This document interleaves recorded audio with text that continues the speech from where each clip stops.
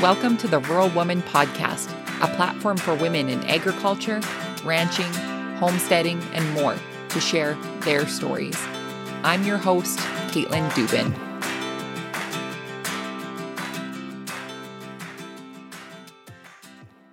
Hey everyone, thank you so much for tuning in to this week's episode of the Rural Woman Podcast. Today you'll hear from Michelle Miller. She is better known as the Farm Babe. She is an online influencer, columnist for AgDaily.com, an international keynote speaker, and a farmer. Michelle started her social media outreach nearly 5 years ago as a way to better bridge the gap between farmers and consumers, and has made a name for herself as a dedicated mythbuster in food and farming. It is really a great episode, and I can't wait for you to hear it. But before we get to today's episode, let's go over the review of the week. This week's review comes from Kyle Bresidine on Apple Podcasts. It is titled Loving Listening and says, loving hearing from other female farmers around the country. So relatable. Well, thank you so much, Kyle, for your 5-star rating and review over on Apple. Your support means so much to me.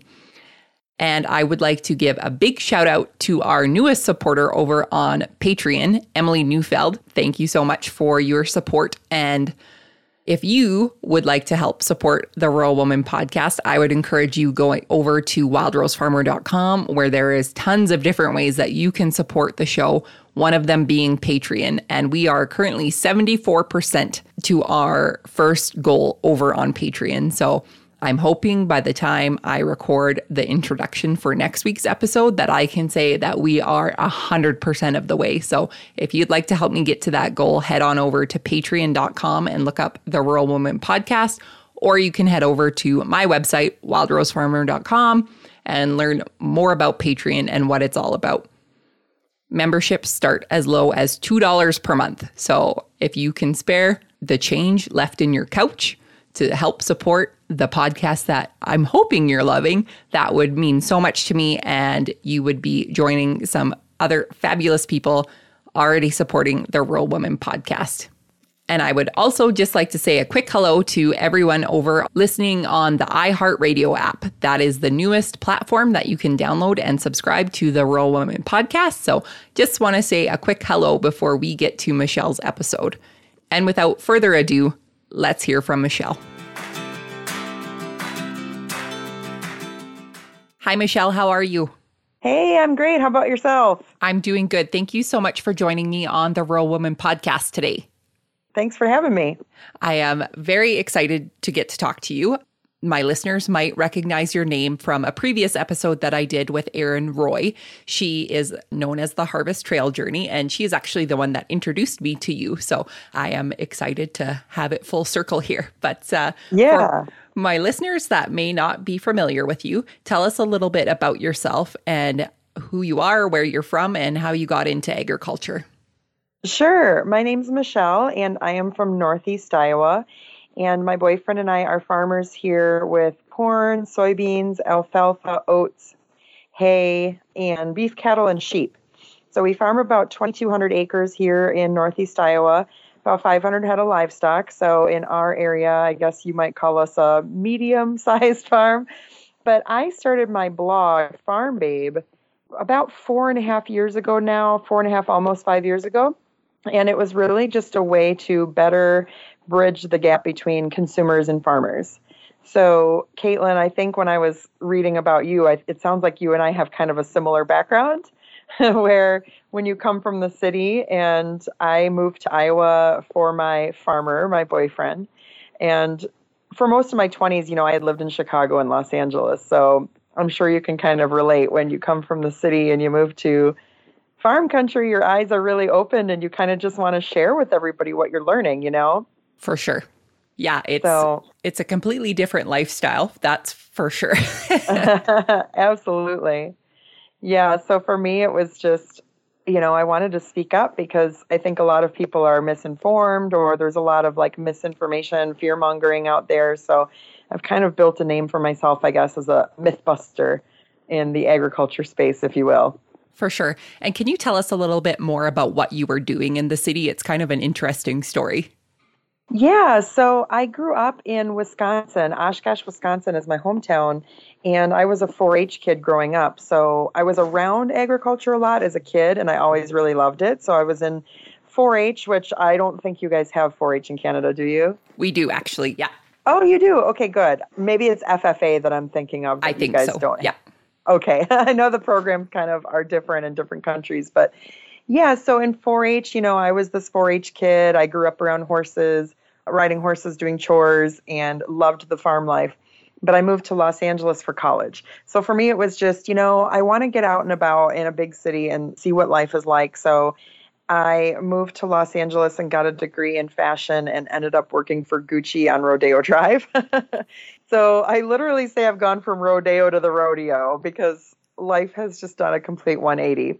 I lived in Los Angeles for college and worked in fashion, moved to Chicago, worked for Saks Fifth Avenue, kind of had this fashion career for a while and got into sales. And my boyfriend and I actually met in a bar, I guess about 6 or 7 years ago now, about 7 years ago. And we started dating long distance, and I moved to the farm, and the rest is history. It always is. The rest is just history. I think after you meet your prince farming. Yeah. So what about you? What city were you living in before you moved to the farm? And tell me about your guys' farm. I know your listeners probably, most of them probably know, but there's probably some that don't, right? I'm just curious. Yeah. So the hometown that I grew up in is actually not far from our farm. So it wasn't a huge transition distance wise, but lifestyle wise was completely different. So I grew up in Lethbridge, Alberta, and our farm is just northwest of there. And we are a certified organic operation, and we grow a bunch of different things, but we're mostly known for our hemp because that's kind of the most eye-catching thing when you're driving by. So yeah. Oh my God, that's so cool. yeah, for sure. So tell us, Michelle, what a typical day looks like for you on your farm. Oh gosh, every day is different, really. Like this past week has been oat harvest. We've been cutting hay, been baling straw and baling hay and just doing all kinds of stuff. And so every day is different. We've got planting at the beginning or at the, April, May is when we're kind of planting a lot of corn and soybeans and whatnot. We'll be selling lambs here within the next couple of weeks, fat lambs. So our sheep give birth like February, March. So really there's always something to be done just depending on the time of year, whether we're harvesting oats or harvesting corn in October, or selling lambs or selling beef cattle. We're probably going to be doing that tonight.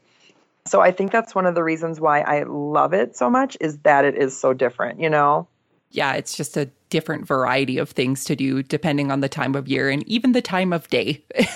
It always seems to be something new and different to do. Yeah, exactly. So it all depends, but it definitely keeps us busy because we do farm full time. And my boyfriend does a lot more of that now. I think my farm babe career has really kind of taken off. I'm just not around as much as I used to be since that's kind of taken off so much. But I definitely try to help out as much as I can when I'm actually in town. Hey, all, we'll get right back to our episode after a word from our sponsor. Nestled in the tree-filled mountains by Kootenay Lake in Nelson, British Columbia, KL Skin Naturals was founded in 2013 by owner Leah. KL Skin Naturals is known for their award-winning natural deodorant that I have personally been using since early 2017, and I can tell you from personal experience, it passes the farming test. You know what I'm talking about. I feel good knowing that the deodorant that I'm using is free from harsh chemicals and scents. All of their products are produced by hand from the very first measure to the very last label. Each recipe was worked, researched, perfected, and tested on family and friends who all agree that there's something unique to be offered in the effective products that Leah is making. Listeners of the Rural Woman podcast can save 10% off their order with promo code WildRose10. So head on over to klskindeodorant.com to choose from their wide selection of clean scented natural deodorants, plus other natural skincare products such as fresh aloe skin cream, foot butters, and more. And now back to our episode. So you mentioned the Farm Babe thing before, and you mentioned it again. So tell us more about how you became known as the Farm Babe and what that platform looks like, and again, how it all got started. Sure. Yeah. So I started my page, like I said, almost 5 years ago now. And for me, it was just, I kept reading myths online about, we grow some GMO crops on our farm. And I kept hearing myths about GMOs just being drenched in toxic chemicals and stuff like that. And so I just really wanted to start a page where I could tell the real story of our farm. And that was probably my first post that really went viral, was the one where I said, here's how much we spray, why and how and when. Basically, it's like we plant corn around April or May. And then when we spray, we only spray 2 days an entire year. And everybody always wants to talk about Roundup, right? And we spray at a rate of 22 ounces per acre, which is less than 2 beer cans on an area of land the size of an American football field. So when I put this into perspective and told people, hey guys, like we only spray twice a year at the beginning of the growing season, your food is not drenched in chemicals, it's not scary. And so that was really the first post I did that went pretty viral. That post has reached nearly 10 million people now. So that was pretty cool. And so I just kind of kept going with this myth busting and decided to focus more on large scale farms because, we all kind of know like that cool, small backyard farmer, people in our community at farmers markets, like all that stuff is great and beautiful and wonderful.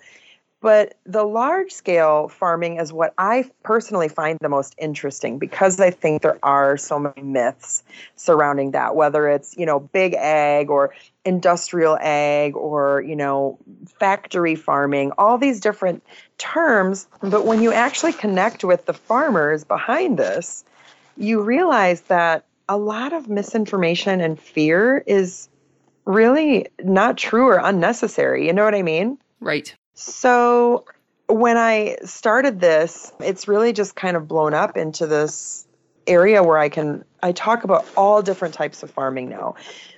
And I also love to travel. So it's like, whether I'm teaching people where their coffee comes from, touring a coffee plantation in Costa Rica, or I toured an organic spice farm in India. I mean, all these different aspects of things that we never think about. So I really just love learning about how our food is produced from all around the world and telling that story. And so this has led me to being a keynote speaker. I do public speaking. I am a weekly columnist with agdaily.com. And so between writing and speaking and blogging and farming still, it's definitely kept me pretty busy. But it's just really been a great platform to educate and just continue to share that story, That's very cool. Where do you think is probably the most interesting place that you have toured in a different farm or a different country? As far as agriculture goes? Yes. Egypt, I think, was really neat because, when I was in Cairo, here you have a city, I believe it's 20 or 25 million people in Cairo. And when we were there, it was over 100 degrees. And the sheep just wander the streets, and they're not sheared, they're not tail docked or anything like that. They're just big, heavy, hairy, woolly sheep in 100-degree weather roaming the streets of Cairo eating out of garbage piles. They literally eat out of garbage piles. And so here I am sitting here going, wow, like I don't ever want to hear anybody complain again about how their food is raised here in our countries. Because, in the US and Canada, we're so fortunate to have this first world abundance of tons of affordable food. Whereas in other countries, they don't get that luxury. And so to see these animals roaming the streets in big cities, it blew my mind. And we were there during Ramadan. So I don't know if you're familiar with Ramadan. A little bit, yeah. Some of their traditions.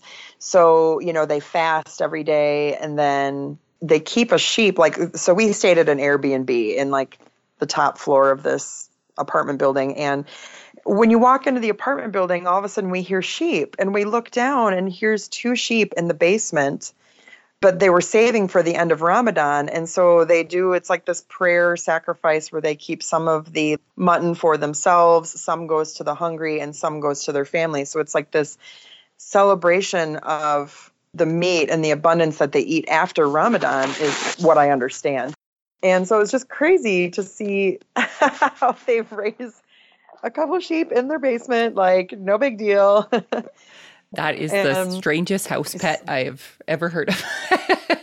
yeah, it was definitely pretty interesting. So I'm like, okay, guys, when we're worried about how we're raising animals here, let's look at how they do it elsewhere because we got it pretty dang good. Yes, no doubt. Speaking of animal welfare and animal agriculture, I actually found a tweet. I don't know if you remember this or not, but we tweeted back and forth. You had tweeted Joe Rogan asking to be on his podcast about Oh, yeah. doing some animal agriculture misconceptions. Well, I'm no Joe Rogan, but explain to us some of the biggest misconceptions you hear about animal agriculture here in North America. Yeah, for sure. I think that's one of the biggest problems that, in my opinion, we're seeing in agriculture in general is you have people like the Joe Rogans of the world or the celebrities out there that believe they have a platform to take a stance on things. But the problem is that they've never been to a real large scale farm before, as most people have not. So it's really easy to fall victim to myths. Even I fell victim for it, right? Like when I lived in Chicago, of course I had to shop at Whole Foods and had to buy organic and I had to have this, that, and the other and, buy antibiotic-free meats. And, well, you can't buy any chicken that's been pumped full of hormones. But it's like, there's no such thing as added hormones in chicken. All meat is antibiotic-free due to these withdrawal periods. So for me, it breaks my heart when I hear celebrities talking about subjects that they really don't know much about. But it's been the biggest mind opener. Like I've been completely mind blown now that I actually go in and tour these so-called factory farms that are still run by amazing families with the exact same values as any other family farm. It just so happens that their farms have gotten bigger. And the technology is just astounding where you can go in and, you can get a text message if your feeders aren't working perfectly. You can get a text message when your cow is about to give birth. You can get an email notification when, the temperature isn't perfect for the comfort of your pigs. All of this technology, and it's so data driven. You can track 180 data points on a cow in a modern large-scale dairy farm. And the technology and the science behind taking care of animals in the best way possible is so cool. But it's really hard to explain, in my opinion, unless you see it. Like it's one of those things you really have to see to believe because it's just so hard to explain. I just wish that I could take everybody to see what I've seen, No, I agree. My husband and I were just talking about this morning, just the technology and the science behind farming is so much further than it ever has been before. And it just keeps growing. And people just get all of these ideas and bring them to the table. And they're really helping produce quality food all over North America, plus helping the rest of the world. So it is absolutely incredible, the technology that's going into farming. Yeah, it's cool. And that's what I think is one of our industry's biggest downfalls is we need to work with more influencers, outside of agriculture, because once, you can get a celebrity, like I'm dying to get like a Joe Rogan or somebody, a Kardashian, anything like that, though, any type of celebrity, just to get them on farms so that they can take a stance that's more educated because, science isn't always sexy. It doesn't sell, but fear sells. Hyperbole and the narrative has been hijacked by these animal rights activists. You see these videos and stories, but the people that are telling them have no background in agriculture. So it's just like anything. Like you need to talk to your real commercial large-scale farmers about what they do and not just take a New York City journalist's article at face value, because chances are people have done research by only seeing one side of the argument, Yes, absolutely. So, yeah, I really think that we need a lot more of that. Is just more people to just come on farms and see it. And I hope that we continue to do that because you got activists, the crazy activists on one side that are spreading a lot of misinformation or propaganda. And then you've got the corporate America side, which is trying to make things that look so picture perfect, jangly guitar, whatever, corporate America. And it's kind of, it's kind of boring. It can be kind of boring. But the beauty of working with, bloggers and influencers and whatnot is, they are just this movable middle that just wants to learn and share. And, they don't work for the big corporation. They're not an activist. They're just like, here's what I saw and I want to blog about it. And it's pretty cool, Right.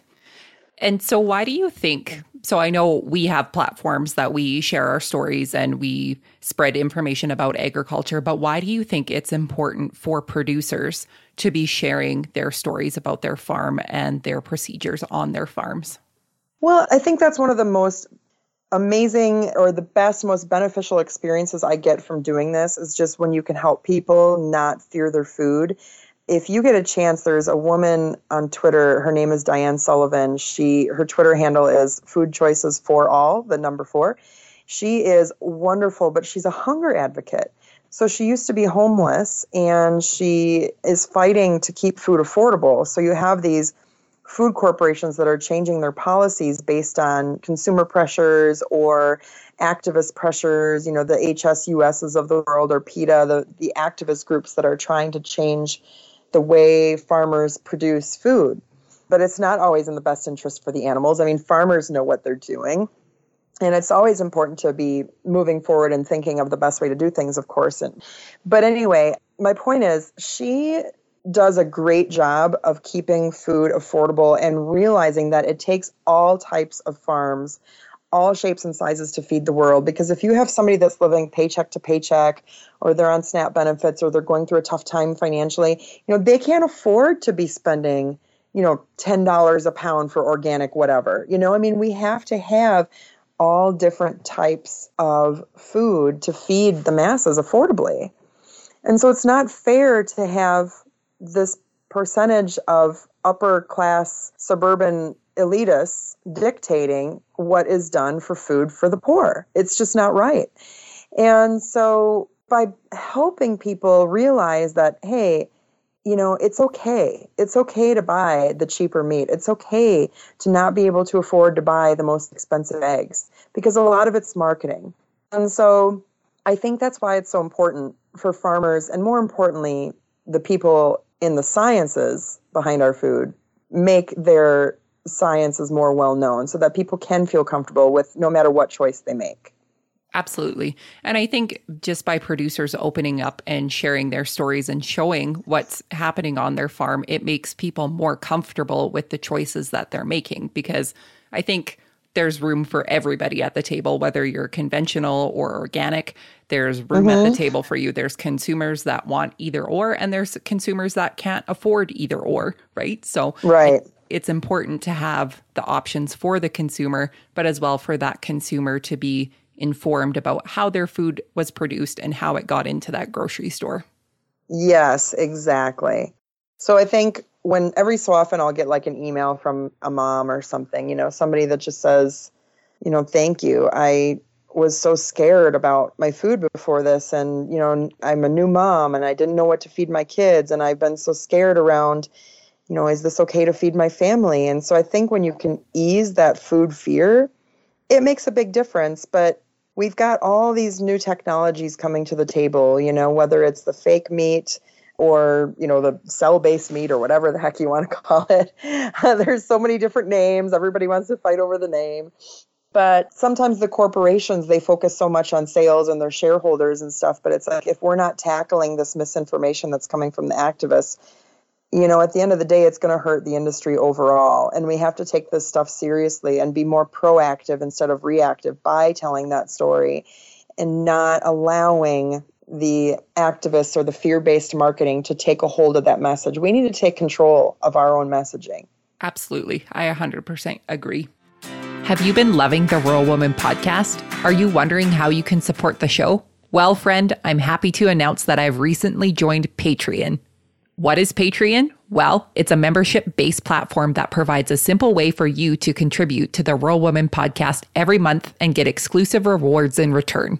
Memberships start as low as $2 a month. Seriously, that's less than your grande, skinny, extra hot caramel macchiato with whip. Wondering what the rewards are? Well, they include promo codes for Shop Wild Rose Farmer, draws for the Rural Woman podcast merchandise, shout-outs on the show, and more. Your financial support of the Rural Woman podcast will help make it possible for the stories of women in agriculture to continue to be shared. So head on over to wildrosefarmer.com to find out more information about how you can become a patron through Patreon. So Michelle, what is the most rewarding part about being a farmer for you? Well, I think the farming, like I said, I think the farming and the blogging stuff have kind of gone hand in hand.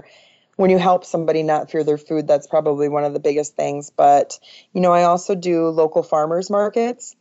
And so I sell beef and lamb from our farm direct to consumer here in local grocery specialty shops and farmers markets. And, we put so much work and time and effort into producing food. And, well, I'll ask you too, how involved with livestock are you guys? I personally have my own small herd of goats, and I have my first beef calf this year. So, okay. Yeah, we have That's awesome. Yeah, we have a feedlot on our property, but it's actually rented out. We don't do anything with it. But at one time, my husband's family did have their own beef there as well. So I'm just kind of dipping my toe into the animal agriculture. For sure. That's awesome. But you'll see, once, like you said, you have your first beef, I don't know if it's a steer or heifer, but, when you produce your own beef and all the work that goes into it, I think that's one of the most rewarding parts, when I can sell a couple of nice T-bones to the community and they come back and say, that's the best steak I ever had. And my wife and I cooked them for our 25th wedding anniversary. And just, it's like, we want to tell that story of how it's produced, but I love hearing the story from the end user, from the end customer, that what we produce goes into making family memories that can last a lifetime. So when you say something like that, you're like, wow, or an Easter dinner or Christmas dinner where they made one of my lamb roasts. It's like, oh my God, those are memories that you can look back on and say, remember at Christmas time when grandma used to make us that leg of lamb roast? And it's like, just to know that all your hard work is appreciated, I think is one of the best things, is just to make those memories. Yes, I agree. And I've always said that agriculture brings people together, and it's a community, whether you're a part of agriculture or not, because ag affects everyone, whether they know it or not. Yeah, absolutely. It's like so many people just take food for granted, I hate food waste, especially when you become a farmer and you realize all the hard work and energy and effort and resources and blood, sweat, and tears, literally, that, and the breakdowns and everything that can go wrong with the weather. I mean, there's so many things that go into farming that people just don't think of. And they just go to the store and they buy, or they dump a pot of coffee down the drain, or they buy strawberries or lettuce or meat, and it just goes in the trash. And I'm like, please be more conscious of food waste, the amount of energy, people harvest that lettuce by hand. They're bending over in the hot sun to harvest that head of broccoli, or they're up in the trees harvesting your apple. It's backbreaking work. It's really hard work. And so the other thing about people learning more about how their food is produced is just to be able to be more aware and not to allow so much food to be wasted, Absolutely. And I can fully admit, before getting into agriculture, I was very unaware of how much work and time and effort went into my food. And now totally. I just appreciate it so much more than I ever have in my life. So, yes, absolutely. You and me both, for sure. So, Michelle, it has been so great talking to you today, and I've appreciated getting to know you a bit better through social media. And for my listeners, if they'd like to connect with you after the episode, where can they find you? Yeah, thanks. So you can just search Farm Babe on Facebook and I'll pop up. Or you can search, my handle is @thefarmbabe on Instagram, Twitter, YouTube, pretty much everything, Snapchat. So yeah, just search The Farm Babe, and my website is also thefarmbabe.com. Or you can also search my column on agdaily.com. That's ag like agriculture, agdaily.com, and thefarmbabe.com. That's great. And I will list all of those in the show notes so people can find you with no problem. Sounds great. Thank you so much for taking the time to talk to me today. Yes, thank you for having me. It's been a pleasure. Hey, have you been over to shop Wild Rose Farmer lately?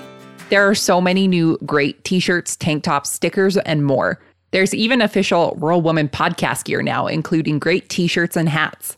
Feel good knowing when you're shopping on Shop Wild Rose Farmer, you directly support the Rural Woman podcast. And don't forget, members of the Wild Rose Farmer community save 20% off their first purchase. So head on over to wildrosefarmer.com for all of the details. And happy shopping, y'all!